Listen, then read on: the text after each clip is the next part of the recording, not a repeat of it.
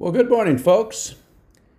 As we continue our study of the Gospel of Mark, our close reading of the Gospel in which we're trying to read Mark literarily, I want to begin not with Mark, but with that wonderful story of Noah that you just heard. I love the story of Noah. It's one of those stories that is so important to our understanding of what it means to be a Christian that we've included in what I call the Hall of Fame of Scriptures that we Anglicans read during the Easter Vigil. During that time when we are remembering our Christian stories in the darkness together as we strive to rekindle the Easter flame that's gotten a little cool in our hearts. Before we're able to say He is risen, we have to rekindle that flame. And it's we read the gospel rather the story of Noah because it's one of the most theologically significant stories that we have. For it's where we learn about the covenant God made with Noah.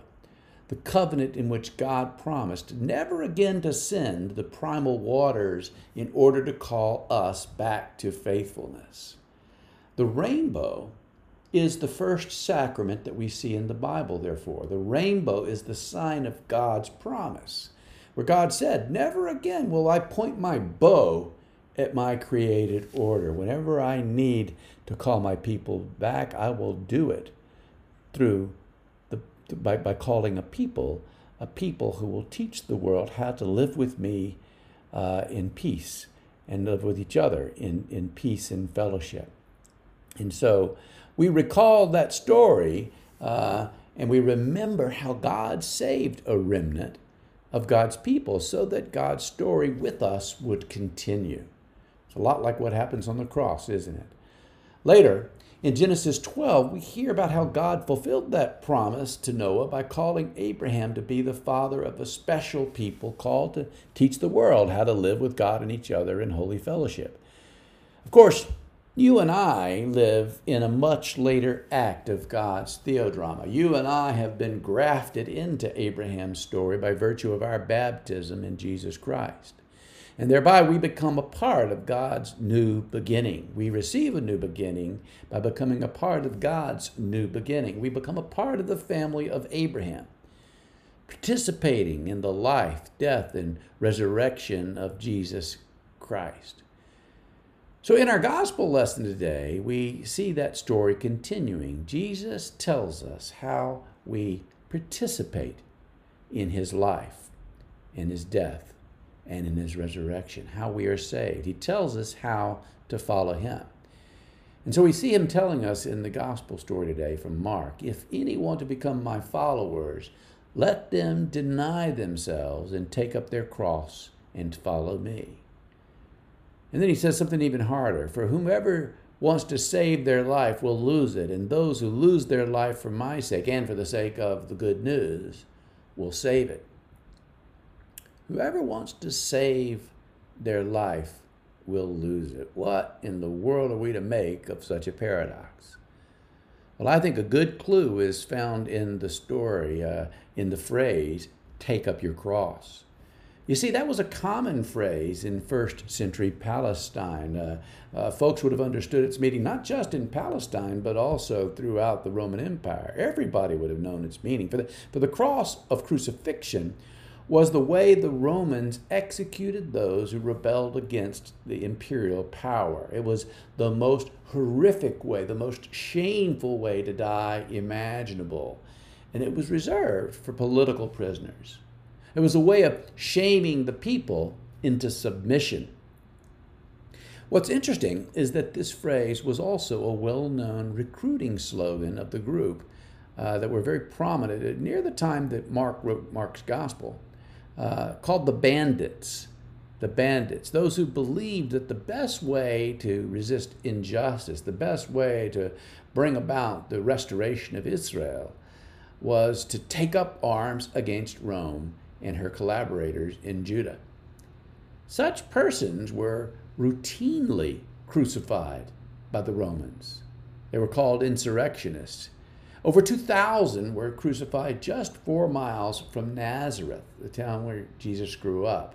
When he was just a boy, maybe 4 to 8 years old, it's easy to imagine him walking past these 2,000 crosses and these men suspended from them, because they were every few hundred yards along the way to the market town closest to Nazareth called Sepphoris.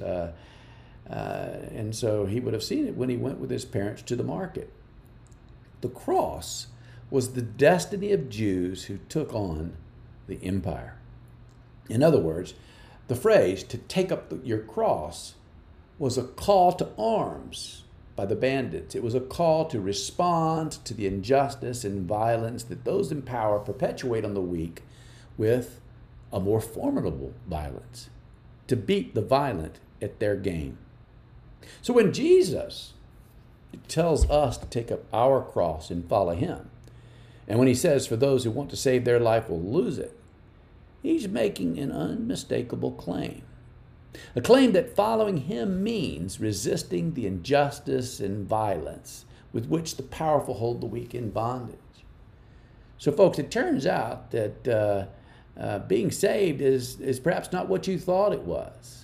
You see, once again, Jesus is invoking the courtroom drama of the human one from Daniel 7. We saw that last week in our story when he responded to Peter's claim that he was the Messiah by rejecting the category of Messiah and said, no, he's the human one. Human one is a symbol, as we spoke about last week, from Daniel 7. And by doing so, Jesus is saying that, hey, when you stood up in front of your church and whenever it was that you might have claimed that you were saved, whether or not you used that language, if you thought about yourself as among those whose destiny is salvation, well, Jesus is telling us it's not as simple as raising your hand or putting it on a Bible and making promises and naming Jesus as your Savior, as your personal Savior. No, Jesus, the human one, is engaged in something he expects us to follow him in. He's engaged in mortal conflict with the beasts that we saw in Daniel 7, with the beasts who the people of the land in despair must resist. The people who keep the people of the land in despair through their commitment to falsehood, through their commitment to injustices, their commitment to the bold lie, the big untruths. And we're to resist them. Those folks are in power, Jesus says. The beasts, they're in power. In this case, it's the Jerusalem authorities. And they are in power and will judge Jesus and kill him. That's what we heard last week.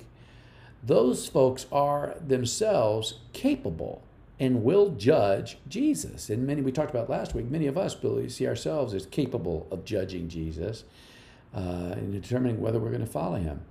But the truth is, by accepting their crucifixion of him on the cross, Jesus robs the powerful of the one weapon they have. He robs their violence of its power, and he enacts judgment upon them.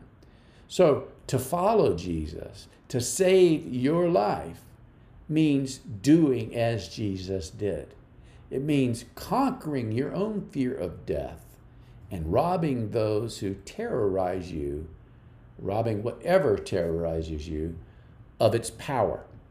So to save your life, you have to lose it. That's how we cooperate with God in God's efforts to conquer evil. So, if you're part of the family of Abraham, you're part of this effort through which God is conquering evil. You're part of this resistance to the ways of the world. So one of the ways the world can tell that you and I are part of the household of Abraham is that we embody this. We actively embrace our vocation, this vocation we receive by our commitment to follow Jesus, that includes resisting the injustice and untruthfulness, the falsehoods of the world, resisting the violence of the world. Now, at first glance, that might not seem so hard. I think all of us here earnestly desire to fight injustice, or at least to resist it. And it sounds so romantic, doesn't it? Like Jesus is telling us to join him in this fight alongside the bandits in the Bandits Crusade. Sort of a call to the ramparts. Well, I'd volunteer for that, wouldn't you? I don't know about you, but I was groomed from the time I was a little boy to be a bandit. Well, let me rephrase that. I was groomed not to be a bandit, but to be a warrior. I grew up in a culture in which boys were expected to grow up into alpha males willing to sacrifice ourselves for God and country. Our culture, the world, shapes us little boys and little girls that way. We're taught that to be successful is to be politically sensitive and mostly polite warriors. You got to learn to swim with the sharks. Only the strong survive. It's a dog-eat world. We are groomed from childhood to root for the bandits, to root for Robin Hood. Unfortunately, Jesus subverts the meaning of the bandits' recruiting slogan by adding 3 most inconvenient words. And follow me. There's the rub. There's the problem. For it means we're not to take on injustice with our swords or our tanks or our sharpened tongues. Indeed, if you've been listening to all of the stories from Mark that we've been reading these last several months, you know it means precisely the opposite. Following Jesus means being agents of healing. It means being the one who reaches out to touch the heart of the leper who's in our midst. It means feeding all who hunger. So we're to put aside all our polite and civilized ways, those ways by which we murder each other, the murder we commit with little arrows to the heart that say, I can't be seen to be affirming someone like you. I can't stand by you. I can't eat with you. I won't share my bread with you. No, following Jesus means we're to take our bow and put it in the sky like God did as a sign that we are forever pointing it away from our fellow men, our fellow sisters and brothers. Taking up the cross of Jesus means something much more difficult than riding with Robin Hood. To take up your cross and follow Jesus means to do that which is certain to get you crucified. To save your life is to lose it. So, being a part of the family of Abraham, being saved, means taking up our cross and following Jesus and doing it his way. But how does one do that? How does one lose one's life in such a way that one saves it? Let me suggest a radical approach that is sure to get you crucified. I hope you'll try this in every aspect of your life. Love your neighbor in the radical way that God loves you. Decide right now, in this moment, that no matter how your family members, your friends, even those outside your intimate circle, how they respond to you, that their behavior towards you will in no way determine your relation to them. Determine in advance that no matter what they do, no matter what they say, no matter how often they break your heart, no matter how outrageous they are, no matter how many arrows they fire at you, no matter how many times they break the bonds of affection between you, that their rejection of you won't determine your posture towards them.